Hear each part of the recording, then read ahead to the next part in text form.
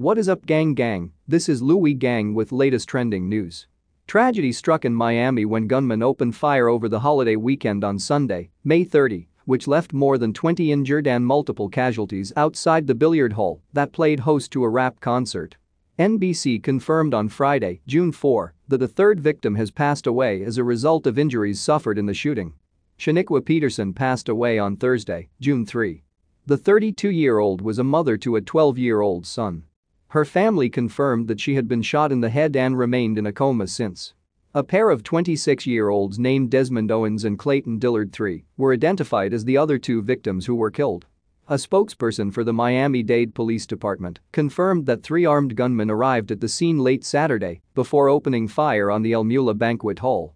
Surveillance footage shows the assailants stepping out of an allegedly stolen white Nissan Pathfinder. The crowd outside had been awaiting entry to an album release party for Carol City rapper ABMG Spitta.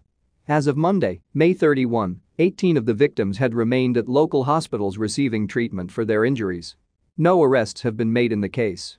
It will mean so much to us if you leave a comment about today's topic. To get more content like this, hit that like button and subscribe to my channel.